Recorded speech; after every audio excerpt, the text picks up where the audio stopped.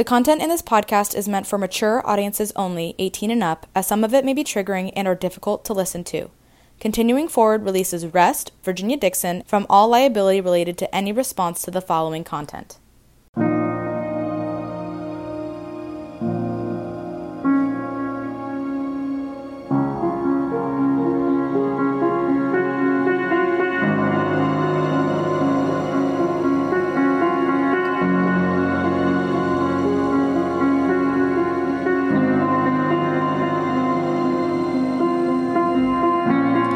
Welcome, everyone, to the Rest podcast, where our goal is to help each and every one of you displace confusion, chaos, and dis-ease in order to heal and find significance in life.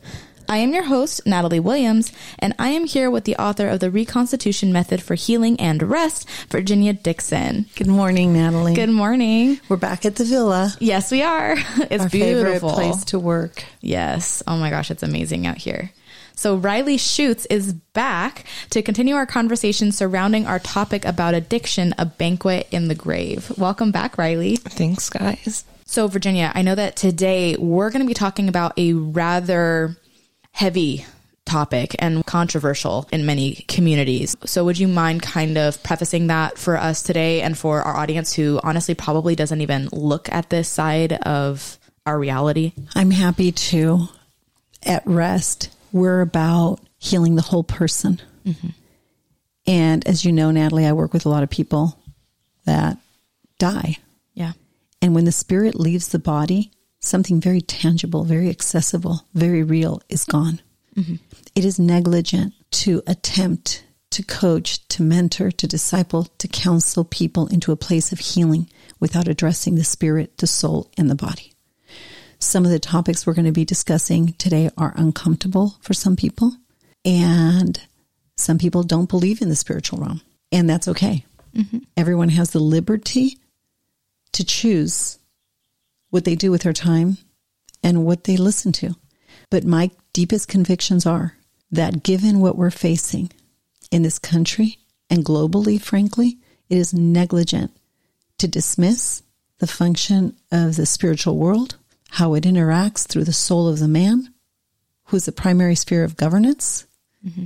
and the implications it has in a body, in relationships, in a family, in a community, in a sphere of influence, in a state, and in a nation. Mm-hmm. For that reason, we need to discuss the spiritual realm as we address addictions. So if you're listening to this and you would like to exercise your liberty and maybe pass on this episode, that is absolutely okay. But we want to dive into this conversation, so I'm going to hand it back over to Riley. It's so fun to have this discussion in a peaceful, quiet place because during the course of a day's work, we smile at each other, we nod, high five each other, but beyond that, it's difficult to sit down and really have meaningful conversations about where we've been, just even looking back. Yeah. And discuss the things that we're experiencing. And we have our finger on the pulse of cultural things, right? Mm-hmm. Of the family, of industry, of trade, of political things, and all kinds of different industries and trades. And certainly the heart and soul of the individual is front and center, right? Yeah. And healing the whole person, which, by the way, is the primary sphere of influence of everything, is the whole person. And that's why we always go back to that. But it's kind of fun to be able to discuss these things at a whole different level. Yeah. So, Riley, it occurred to me this morning as I'm preparing to head out to address a group of board of directors whose influence reaches 500,000 kids. Mm-hmm. It occurred to me that at the end of the day, Rest is about inviting people to consider a shift of focus, perhaps, to expand the conversation beyond the conventional challenges that we're facing. But the shift in focus is really from the external and the brutality of the things we need to deal with into, wait, what's the root cause of these things? And ultimately landing in the reality that we're dealing with broken hearts and shattered souls that are the consequence of decades of neglect or being distracted, perhaps. We ended last week's podcast with this conversation, Addiction, a Banquet in the Grave. And the title came from a book that I found most compelling. And although I read the book, I never got past the title. Because intuitively, I think when people are caught up in addictions, they do have these moments of clarity, usually the day after, or as they're embarking on the patterns or the cycle during which they use approaches. Either this ravenous anticipation of what I get to do next, or this, oh no, here comes nightfall. And dread. So we ended up last week, Riley, we kind of got into aspects of your story. But the thing I want to summarize our discussion last week with is the concept that behind what I would consider destructive and maladaptive and addictive behavior that you were engaged in, involving drugs, sex, and alcohol, which, by the way, is the voice of a generation. It's just mainstream stuff for your generation, was a broken heart and a shattered soul. And we touched on the abuse, the sexual abuse that had gone undetected. And I profoundly believe that that is at the root of addictions. Whether it's ours or that of our parents or that of our ancestors, these unresolved conflicts and pain and anger and shame are passed on generationally, whether we're aware of it or not. And I think you addressed it, but we landed in a place that's not very comfortable. Before we move on, for a lot of people, which is dealing with the spiritual realm of an addiction. I think we're all well acquainted with the mind, the heart, the will, the conscience, the feelings that accompany an addiction. Those are all functions of the soul. And we're all pretty clear on the anatomy, right? What is the physiological, neurological, anatomical consequence of an addiction? I think we all know more about that than we ever wanted to know. But the spiritual constitution of an addiction is not always mentioned. Before I delve into that, Riley, give us a summary. What do you want people to understand and know about your pilgrimage and dealing with that measure of pain and how it manifested in your life? I was numb and distracted 24/7. I always felt miserable on the inside for as long as I can remember. People probably didn't notice that from the outside, but I think I was just so good at internalizing everything. But because all of the work that we did do for those 4, 5, 6 months got me to a place where I was finally, okay, things were looking up, things were looking great. What began to give you hope? You talked earlier today while we were having breakfast about, I began this podcast talking about our focus is to really help people shift their perspective, shift their focus on how they view things from the external behavior things to the internal, and unwrapping the internal conflicts that lead to the addictive behavior, right? Or to the addictions. And you said that that was really significant and transformational. Can you explain that?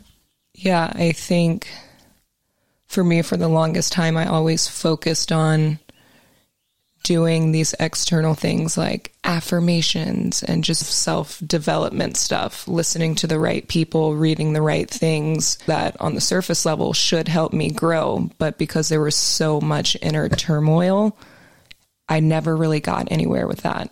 And it didn't really stick. Huh? No.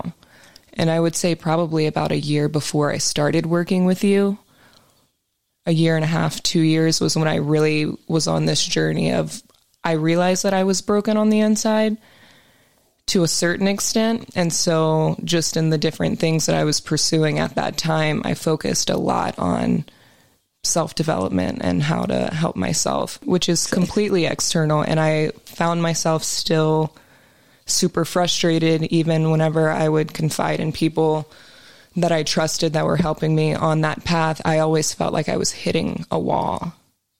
Like I was doing all of these right things, but it was never getting me where I felt like it should be getting me. I was just at a place, it's like, I don't know how many times I can tell myself, I love myself, I'm a great person, this and that, all of these affirmations, which everyone in the world today is all about doing affirmations and this and that. And I just got so frustrated because it's like, I'm telling myself this all the time, but I don't feel any differently. And I feel like with the rest, it was like, okay, well, why do you hate yourself? Let's not just say, oh, I love myself. But now I felt like I could finally get to the root of all of these things the lies that I didn't believe about myself. Right. The lies that I believed about myself. I feel like I could finally, you just helped me realize, getting to the root of that and how they're not all separate. Yeah.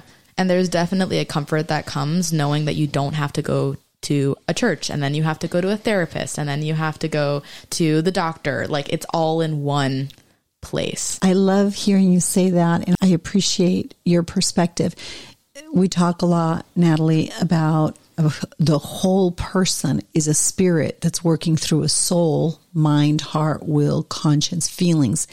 And the consequence of that is in a body. Mm-hmm. So we talk about the triune constituents that make up the whole. And so the self-improvement, the focus on self, the external, that's only 1/3 of the equation.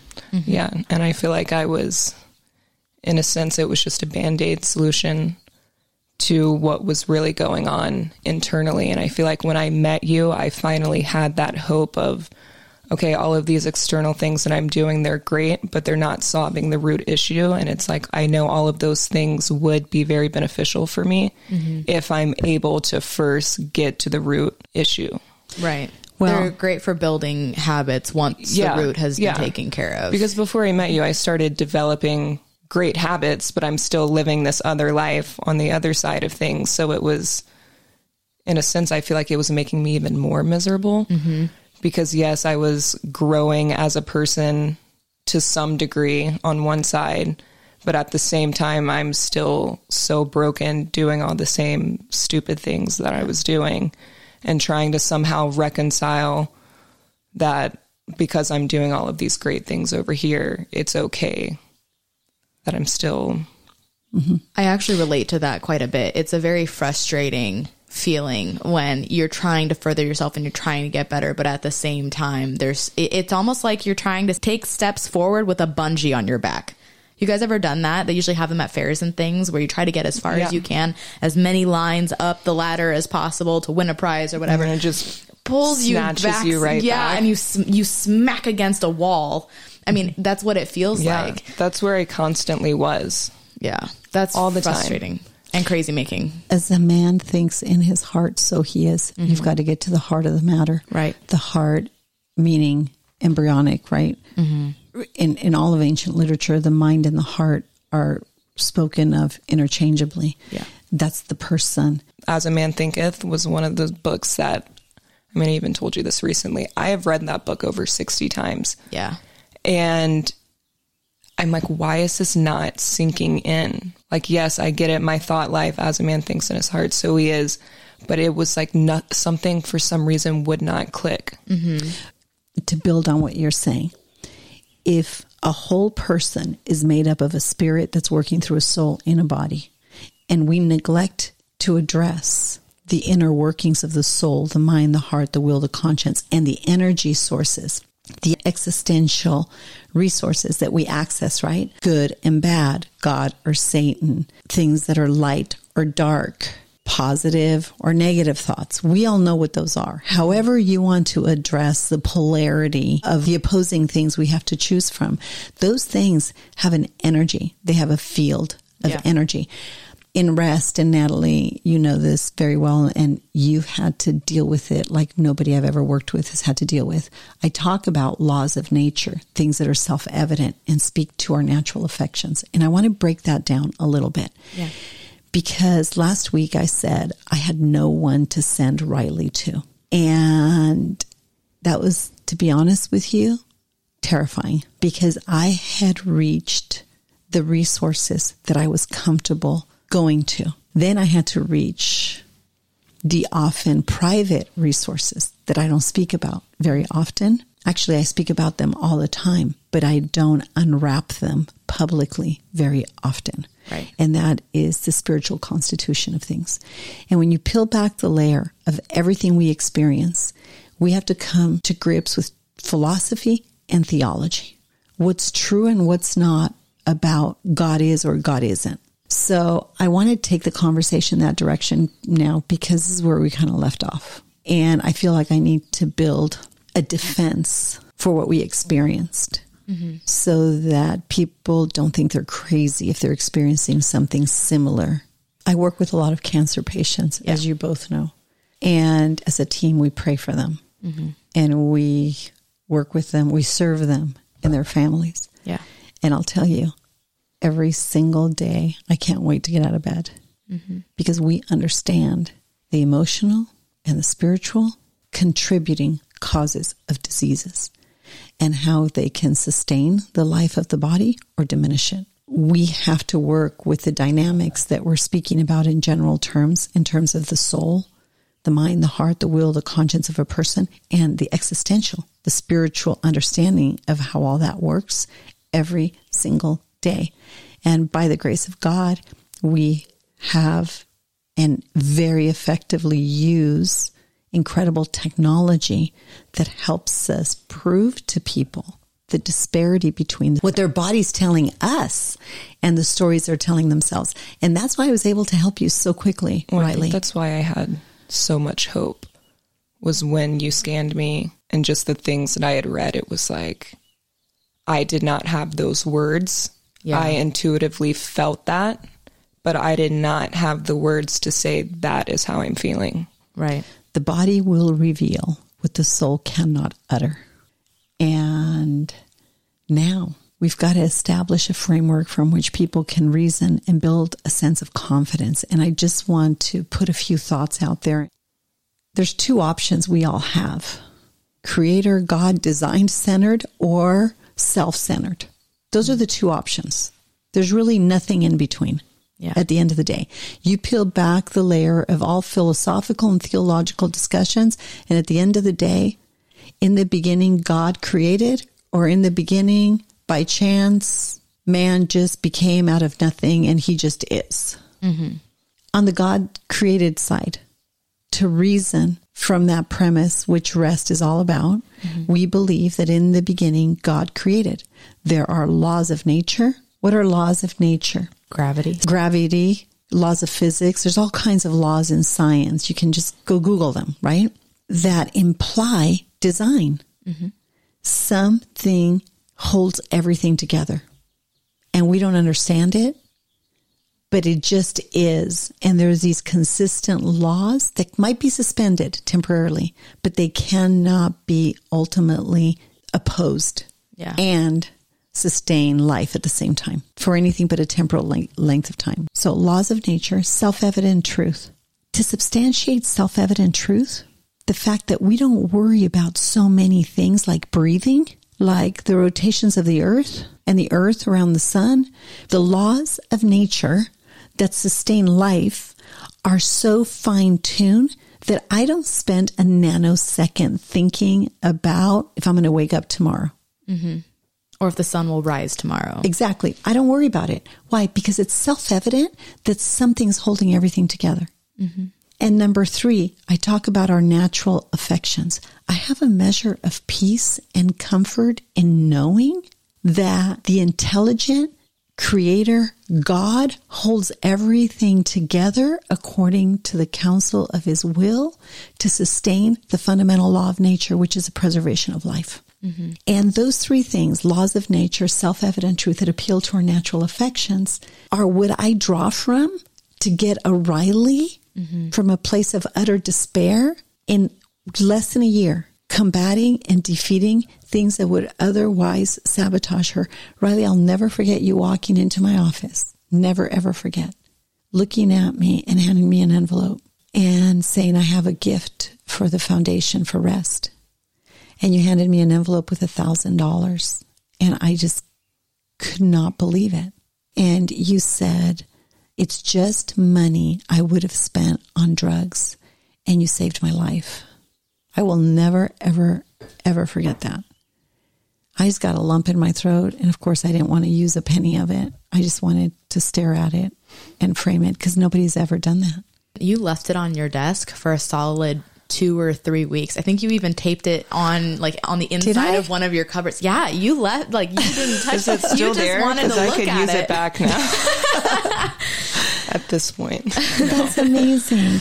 I changed her focus from the external self to the internal creator God that had a design and a purpose for you. Self-evident was that everything inside of you, you don't have to hold yourself and your life together. That something else sustains your life. And maybe you could trust it. And then your natural affections was, I don't have to depend on my power or myself or my accomplishments. This ultimately doesn't depend on me. It depends on understanding that I was made on purpose, for purpose, and my life has meaning. Mm-hmm. And if there's a designer behind this chaos that I find myself in, then I need to learn what that looks like and what that means, because he'll help put me back together again. Mm-hmm. If he created me out of nothing, he's going to help me come back together again. I just think it's crazy how you got me to a point where for years, from high school all throughout college, I could never imagine a life without socially drinking or doing drugs or going and hooking up with someone. That just seemed unfathomable. And within maybe a month of working with you, all of those things and desires that I once had almost disappeared completely. I'm glad you said that. Do you know why? Because the focus shifted from the external brutality of the things you'd witnessed, which we cannot get into the brutality and the reality of the things you experienced, because I don't want to trigger a listening audience. I think people that are dealing with this understand it.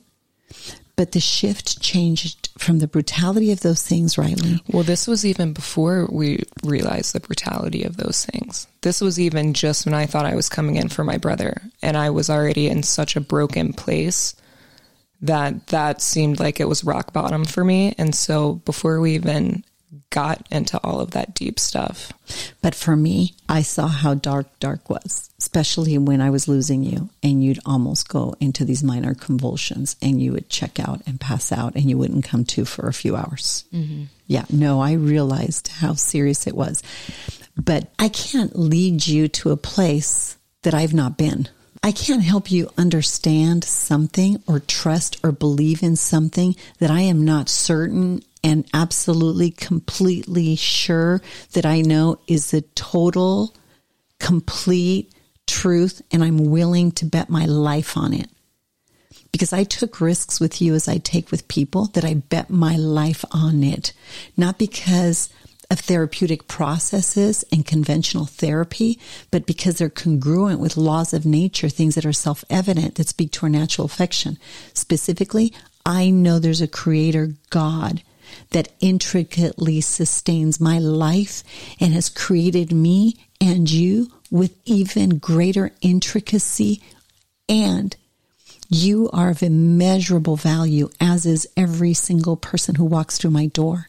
So I know that I need to persuade you slowly and help you step into a place of reason so that you can believe in the merit of the process, that you have a creator God who loves and protects and sustains your life. I needed you to surrender to that truth.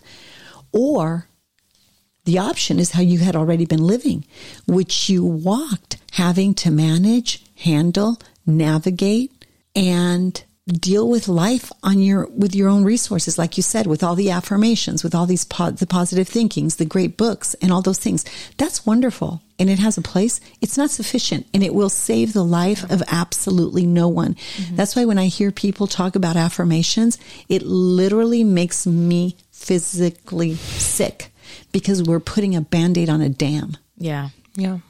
Well, that's definitely the point that I was at for the 1.5, 2 years before I met you. I thought this was, I was very fortunate.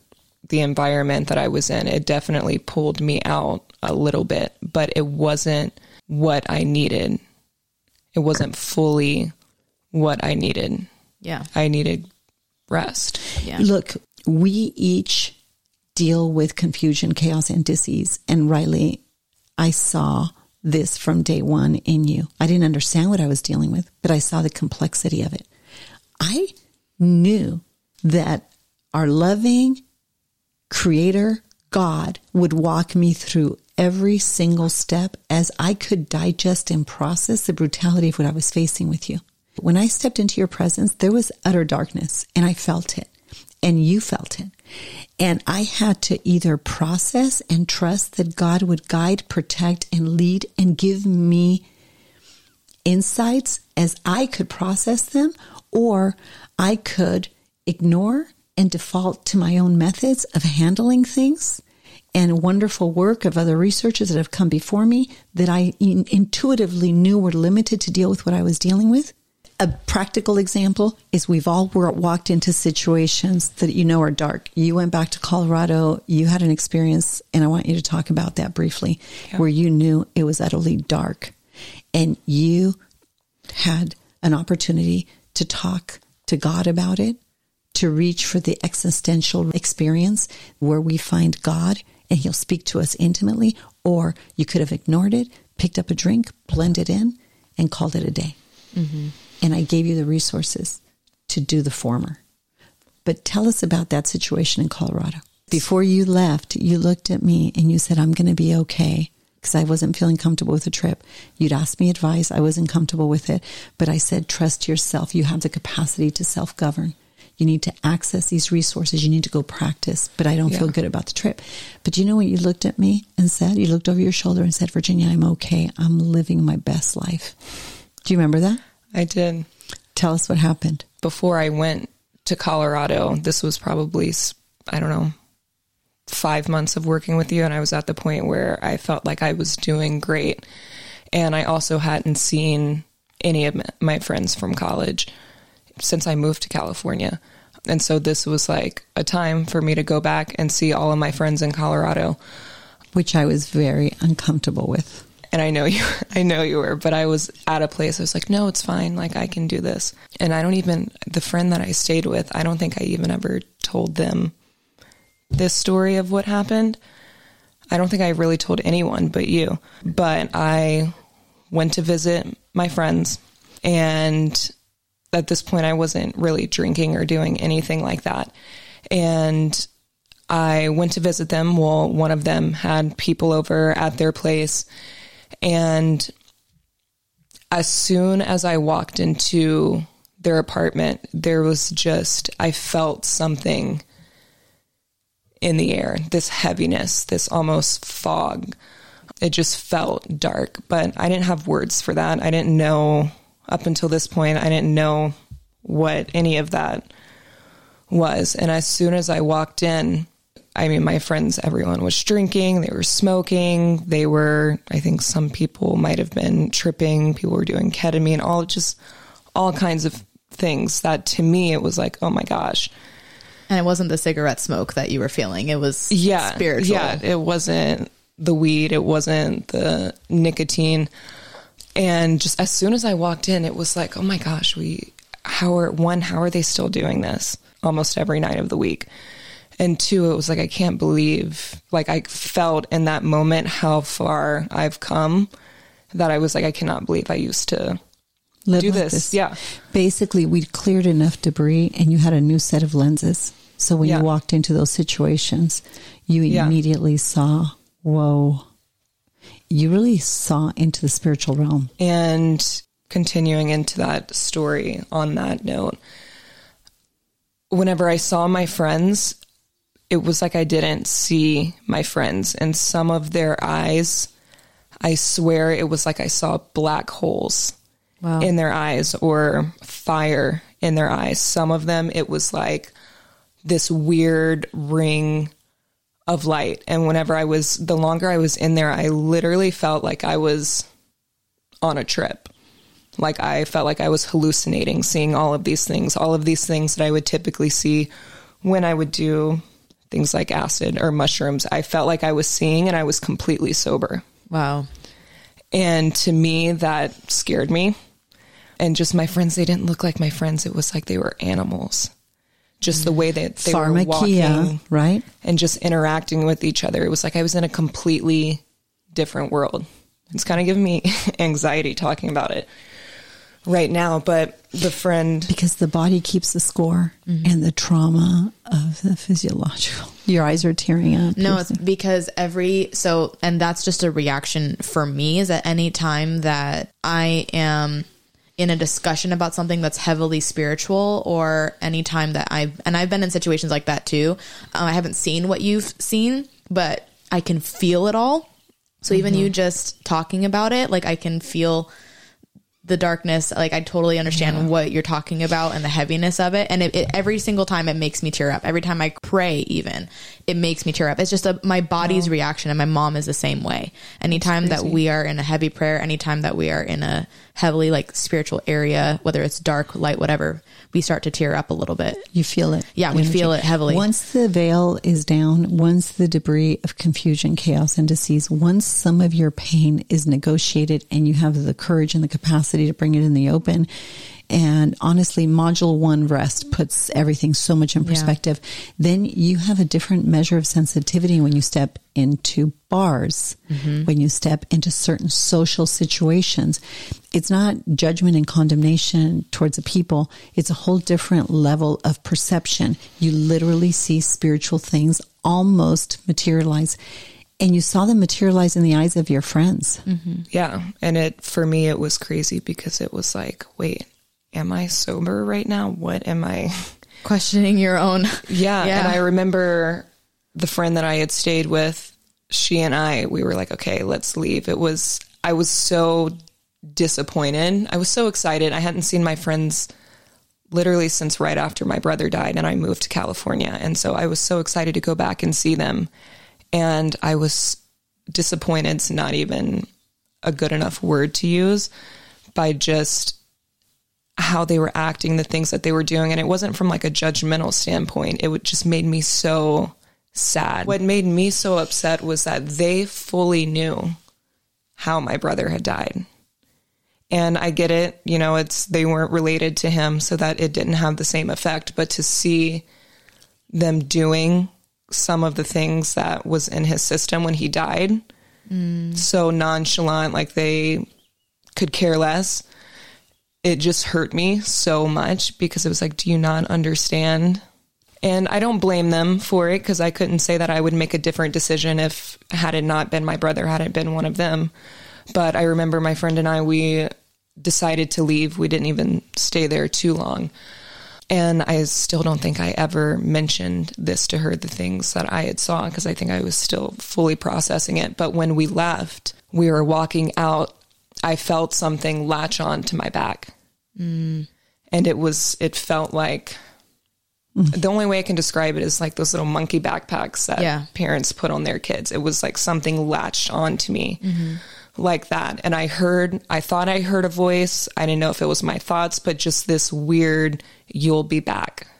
I had no idea what that meant. I have goosebumps hearing and that. Then I remember we walked out, and the door, she walked out first and then I did. And then the door behind me just slammed shut. And there wasn't anyone right there. Wow. And I know people are listening to this and are relating to your story. Perhaps you're giving them the courage to connect their personal experiences to things they need to consider and ponder beyond just condemning themselves for their behavior and their use. Perhaps this is a window into when you use drugs, when you get wasted. It doesn't matter. You are opening yourself up to spirits and princes and principalities of this present darkness. We've all entered into situations and have had encounters and have thought something's not right here. Yeah. But what do? We generally dismiss it, pick up a drink, and blend in. Yeah. And I want to encourage people not to do that. I mean, just looking back on it, in that moment when that happened, I remember I was trying to process everything. And I even started second guessing myself, like, am I crazy? Did I just see all of that? Is all of that happening? And I remember I couldn't wait to come back and tell you, because I needed to know, one, I wasn't crazy, but two, that incident was just the beginning of everything that I was about to experience. And I realized that all of the great work and progress that I had made with you, Virginia, the more I got the trash out of my life, drinking, doing drugs, hooking up with people, the more I got rid of all of those things that I was doing that wasn't serving me well, was when all of this dark stuff started to appear. Materialize. And I don't think it necessarily just started to appear. I think it was always there, but I finally started seeing into the things that I was doing that I never saw before. Word of caution, when a person makes a decision to turn the other way, to repent, to completely do a 180, you can expect a lot of pain, a lot of hardship, a lot of opposition, a lot of clarity, a lot of freedom, and a lot of amazing people to come around you to say you can do it. Yeah. So it's almost like a battle. Something else that I wanted to point out, you only do what you know, and you only know what you learn. And Riley, you had mentioned how you felt stuck in just doing these affirmations and this self-improvement type stuff until you stepped out of your comfort zone and started learning new things. And same thing with Virginia. Virginia had taken you to the end of her resources when this next sequence in your healing started.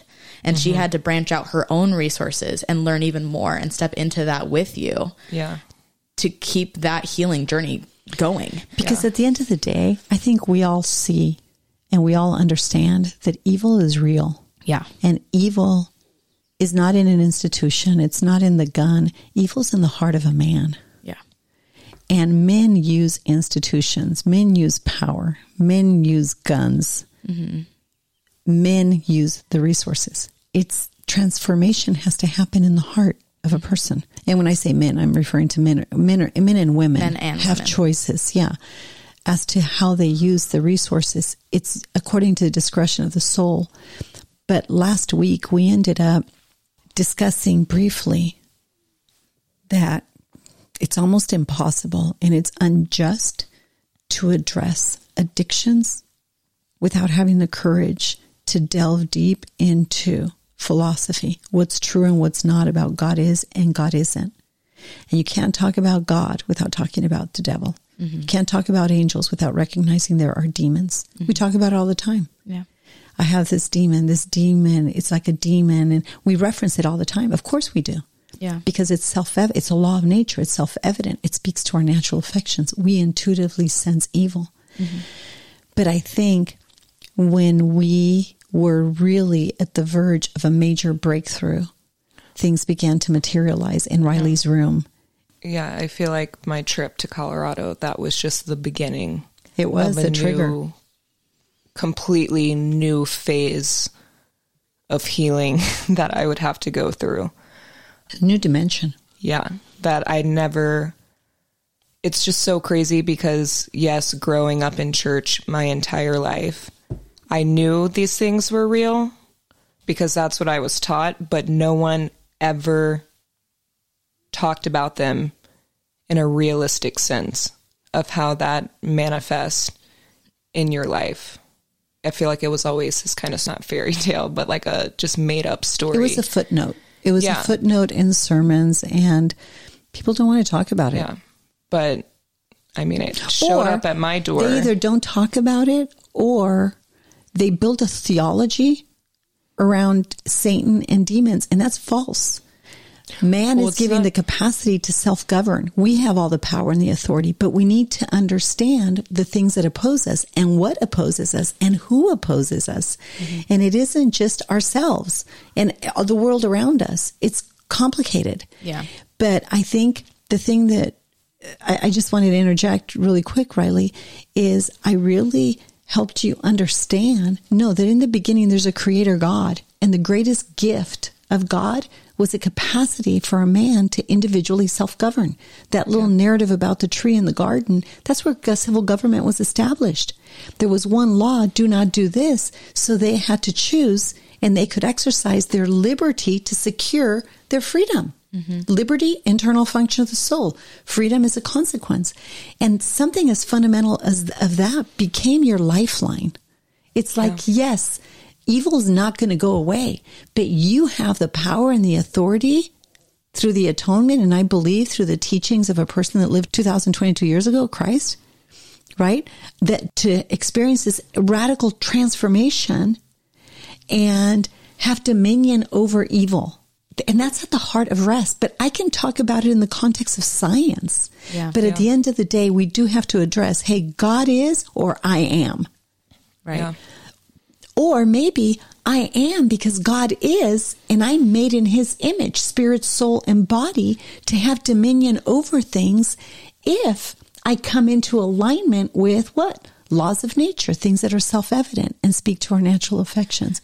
And I think that's why you started experiencing the things that you did, is because the more in alignment you became, the more aware that you were of the things within and the things external as well. Yeah, definitely. That trip was the beginning of something that I never hope anyone has to experience, but two, I never thought I would have ever experienced the things I've experienced. But that's what ultimately brought me to the villa. Was a couple of weeks after that trip, I had just gotten a very expensive dog that we spent a lot of money to get trained. He was going to be my emotional support animal, and I was going to take him everywhere. So I was doing the most to train him well. So anyways, there was this one night after that trip I had made, maybe a couple weeks later, that in the middle of the night, it was probably, 12, 1. He was standing in the bed, and I woke up to him crying and growling at something, and he was shaking on the bed, which is weird. I mean, he usually sleeps all night. And then all of a sudden he started peeing in the bed. And so I freaked out when I was pissed off. I'm like, it's midnight and you just peed on my bed. But he was literally shaking for hours. So I cleaned all that up, whatever. And I just kind of held him the rest of the night. But I remember I did not have a good night's sleep at all. Like, I woke up feeling completely restless. Like I had no idea what happened to me. Felt like I was in some kind of, like I was wrestling with something all night. And that's when I woke up, and I was changing the next morning, and I noticed there were scratches on me. And they weren't scratches from him. I mean, I know what his scratches look like. No, they're not. I photographed them. And there were scratches on my chest and on my back. And so I kind of freaked out, and that's when I called you. It was like a Saturday. And you had me come meet you at the office. That's right. And you lifted up my shirt, and I remember you were like, oh, are you sure you didn't do this, or he didn't do this? And I'm like, I never scratch myself at night. And I asked you to turn around and let me look at your back. Yeah. Mm-hmm. And that's when you asked me to come to the villa that night because something wasn't right, and you wanted to see what happened, what was going on. Because I think probably from after that trip to that point, I was telling you that I wasn't sleeping well. Weird things kind of seemed to be happening. Well, things seemed to be deteriorating rather rapidly. When you came to the villa, sure enough, at about 1 a.m, the convulsing started. And then I began to connect the dots, that it was similar to the response you had during the day. We went through about a week of seizure-like symptoms, called everybody, turned every stone, read every medical journal, read every psychiatric journal, read everything, called therapists, called everybody you can imagine. And as you know, we work with neurotechnology that's very, very effective. Nothing was touching this. And in desperation one night, not desperation, but I knew my routine. I would pray, and I literally heard God say, take authority over it. And when I commanded it in the name of Jesus and by the power and authority of the Holy Spirit to tell me his name, he said, Carter, in a man's voice. And I asked him, how did you get in? He laughed, and he told me how he got in. And I commanded it out, and just like that, like shutting off a light, it completely stopped. Mm-hmm. And Riley was, like always, catatonic, passed out in my arms. And I don't know what came over me. but I wanted to know if she could hear, if she was aware. And I said, Riley, squeeze my finger if you can hear me. And I felt her pulse squeeze, very gentle squeeze. And I thought, oh my gosh, she's aware of this. And then I put my hand in the center of her forehead and I said, lean your head forward. If you can hear me, nod your head. And she nodded. And then I knew I had a connection with her. And I said, Riley, do you remember this and this in a traumatic event? And I said, just nod your head and tell me yes. How old were you? Were you 10? Were you 12? Nod her head. So I began to get answers, and the root cause of the traumas, one by one by one by one, through repeated encounters with different demonic entities, which, by the way, every single one of them gave me a name. And at 2 and 3 in the morning, I was Googling with these names. Sometimes they were letters, and I had to put it together. And then I realized we're dealing with princes and principalities of this present darkness. We're dealing with the sphere of governance in the spiritual world that I knew absolutely nothing about. I had no idea. Yeah. And then I'm realizing the things she'd exposed herself to was satanic ritual abuse. Yeah. And it became really serious business. And then I employed the help of the author of Healing the Shattered Soul, Jim Hanley, Dr. Charles Kraft from Fuller Seminary. And I employed the help of, honestly, scholars and academics that understood this field of study that I never cared anything about, frankly. And that's when we began to access the brutality of the trauma that she had undergone. And I will say, every single time she threw up. Yep. There was always vomiting every single time. The vomiting wasn't just during those instances in the middle of the night. They continued throughout the day. And that's when I knew she was the opposition was there. So we had to deal with things through the body, the spirit, and the soul all together simultaneously and relentlessly for months. It's been almost a year. Yeah, there were times that I connected it to a trauma, but there were also times where I would wake up the next morning where I felt like I had been completely violated. Like there was there were mornings I remember specifically, maybe this was in the middle of the night, I don't know, but I remember telling you that it felt like I was being raped by hundreds of people at one time. It was like back to back to back all night long. It was horrific. But there were multiple, this went on for months. I mean, it wasn't always that. Sometimes it was something else. But I was being assaulted at night. Every night. And sometimes in the morning. Yeah. When we got closer and closer and closer to dealing with the honest entities behind the assaults, they became bolder. And in the middle of the night, there was one specific one, and I don't want to say names, but we're not going to give them power on this. No, and it doesn't matter. But he laughed at me and began to speak to me in a man's voice. And I remember I had to hold on to Riley with everything I had and remind myself, this is somebody's daughter. And I felt so powerful and righteously indignant and bold that I thought, I will die 1,000 deaths if we don't finish this well. Defeat isn't even an option. All power and authority, then I realized, in heaven and on earth has been given to us as individuals. We have power and authority over dark forces of this present darkness.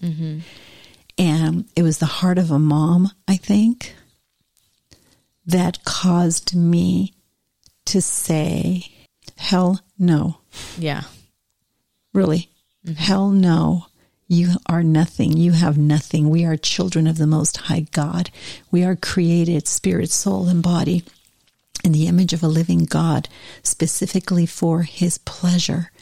And anything we do to violate the intimacy of that life source and the beauty of that relationship is from the pit of hell. And I say, no, thank you. You have no power and authority in this villa, in this home, and in this body. And I just used scripture. And one by one, I think we got to, 15, 17 names. I stopped caring. They began counting. Yeah. I stopped counting, and it didn't even matter, because I realized that it's not by might or by power, but by my spirit, says the Lord.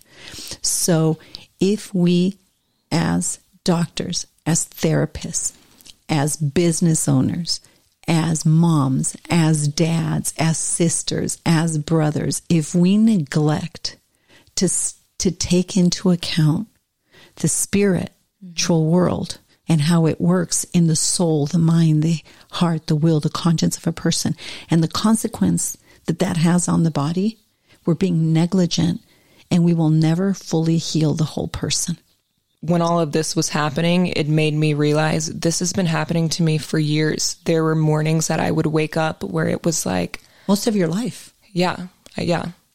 But there were specifically mornings I would remember where, especially in high school and college, and it felt like, did I just have sex last night? Like, it doesn't feel right. Like, it feels like something happened to me in my sleep, but I would blow it off. Like, oh, maybe I just dreamt that. I don't know. But it was really weird, and I would just blow it off. But then, to your point of people who might not believe in these things, yeah, there are people who aren't going to believe this, but specifically, I remember whenever I was trying to explain to my friends, especially one of my closest friends, like what was going on. Why am I staying at this villa in the middle of nowhere? Everyone's like, that's weird. Like, what do you mean you're staying there? What do you mean what's happening to you? And I'll never forget whenever my friend, she came to visit me and she spent the night with me. Finally, she was like, oh my gosh, I thought you were crazy. Like all the things that you were talking about, but she was there, felt it, witnessed it, saw what was happening to me at night.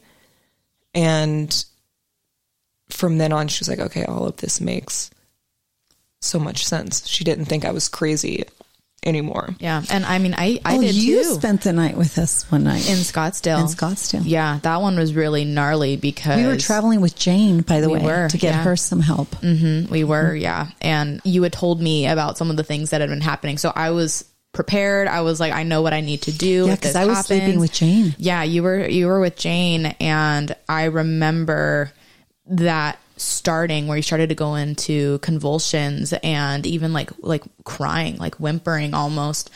And I had been with you for about 20 minutes praying for you, and Virginia heard it and started to come over. And it was the moment you walked into the room, it was as though I was in a metal press. Have you seen those where they crush metal like it's nothing?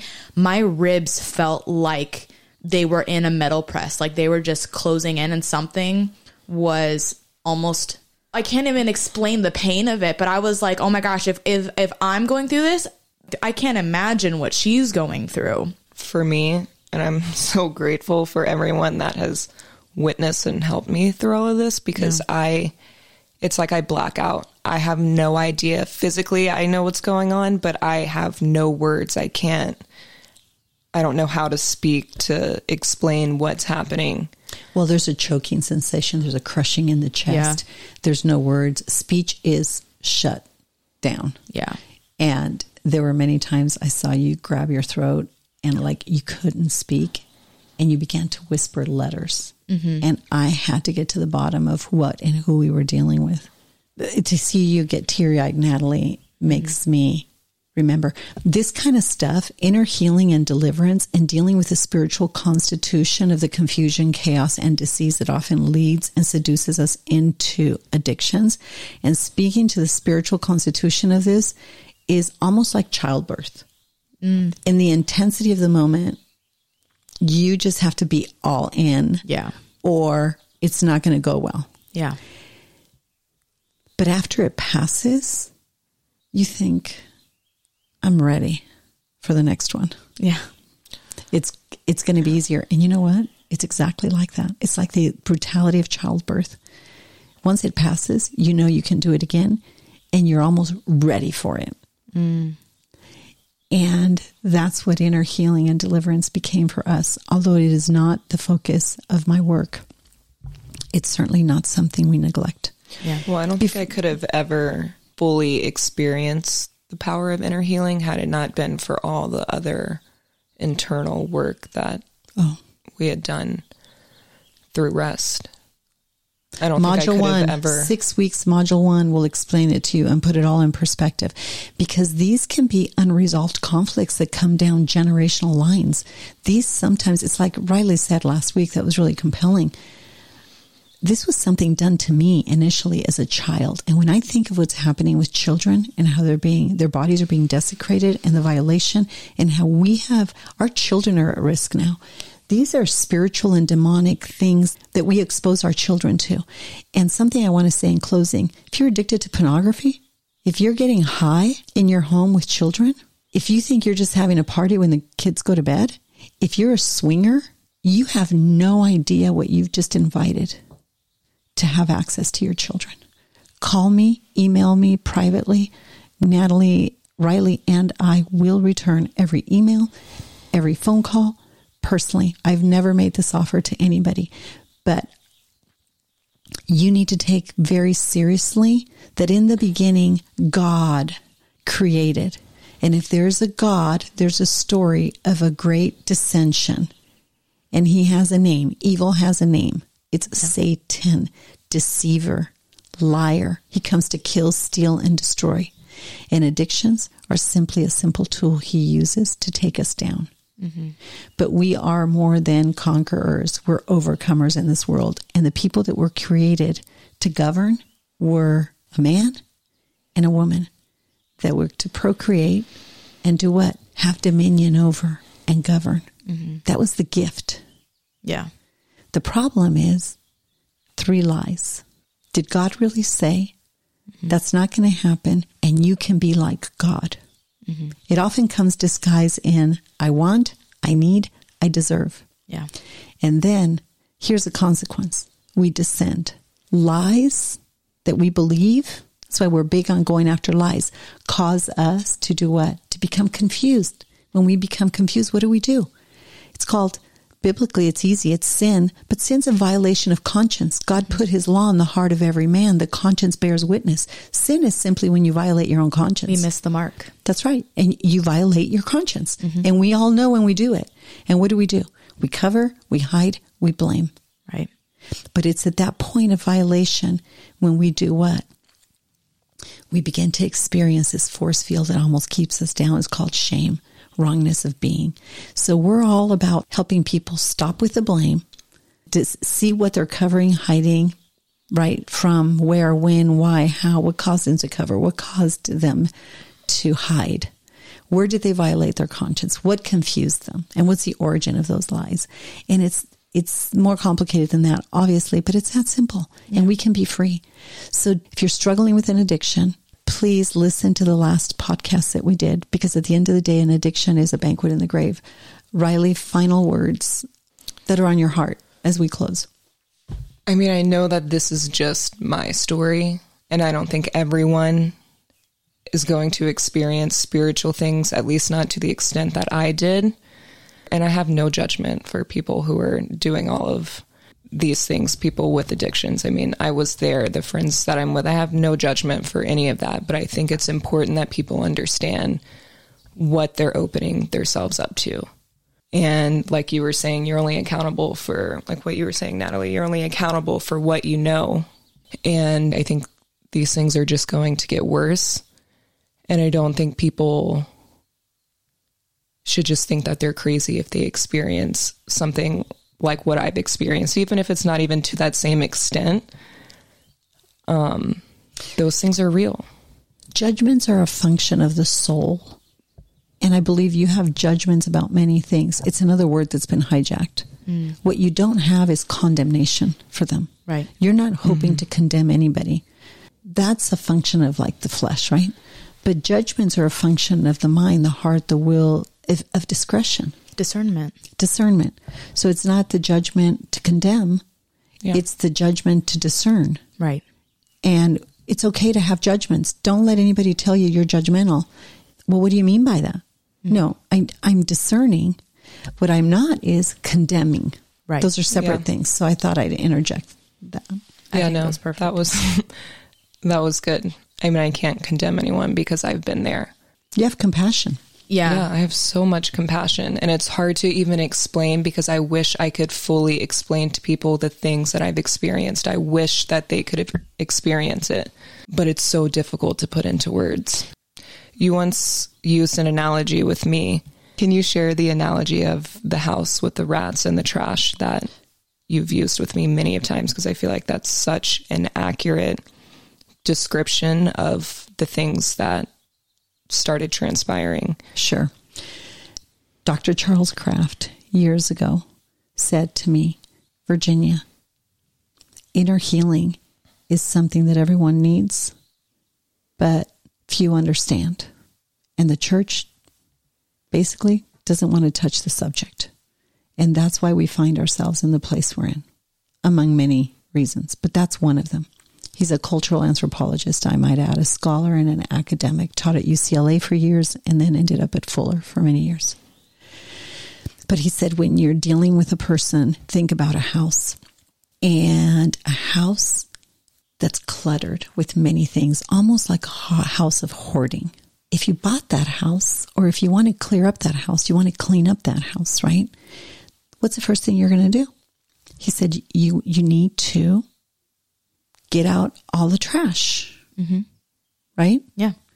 Because if you don't get all the trash out, the rats, the rodents, the contamination that's in there, right? It's old, it's stagnant, it's got all this stuff in it. The rats just keep coming. But when you get all the emotional things out, the garbage out, then it's easy to go in and remodel that house and start all over. The rats have nothing to feed on. Yeah. So I want to be careful after this podcast that people don't look for a demon behind every corner. Yeah. No, that's not true. We need to step into a place of rest, relational, emotional, and spiritual truth, so we can get all the trash out of the structure, our temple, right? The structure.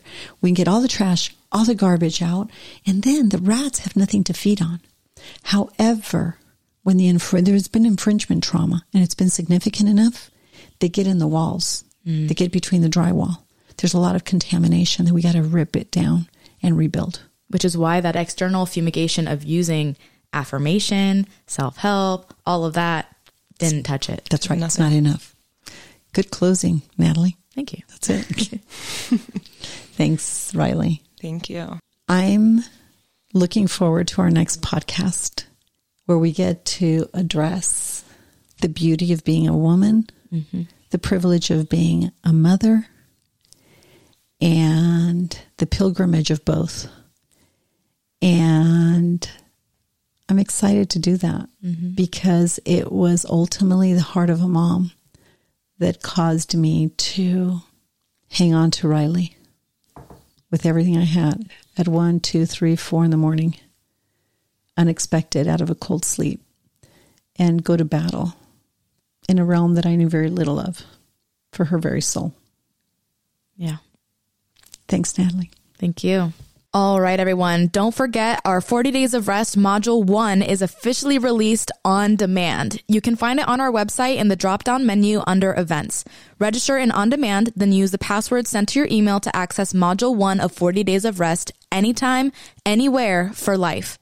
For updates about rest and this podcast, please visit our Instagram or Facebook, The Place of Rest. If you'd like more information about Virginia or to support and join the cause of rest, please go to virginiadixon.com/collaborate or call 949-289-5935. Thank you for listening to Rest with Virginia Dixon. We'll see you next week.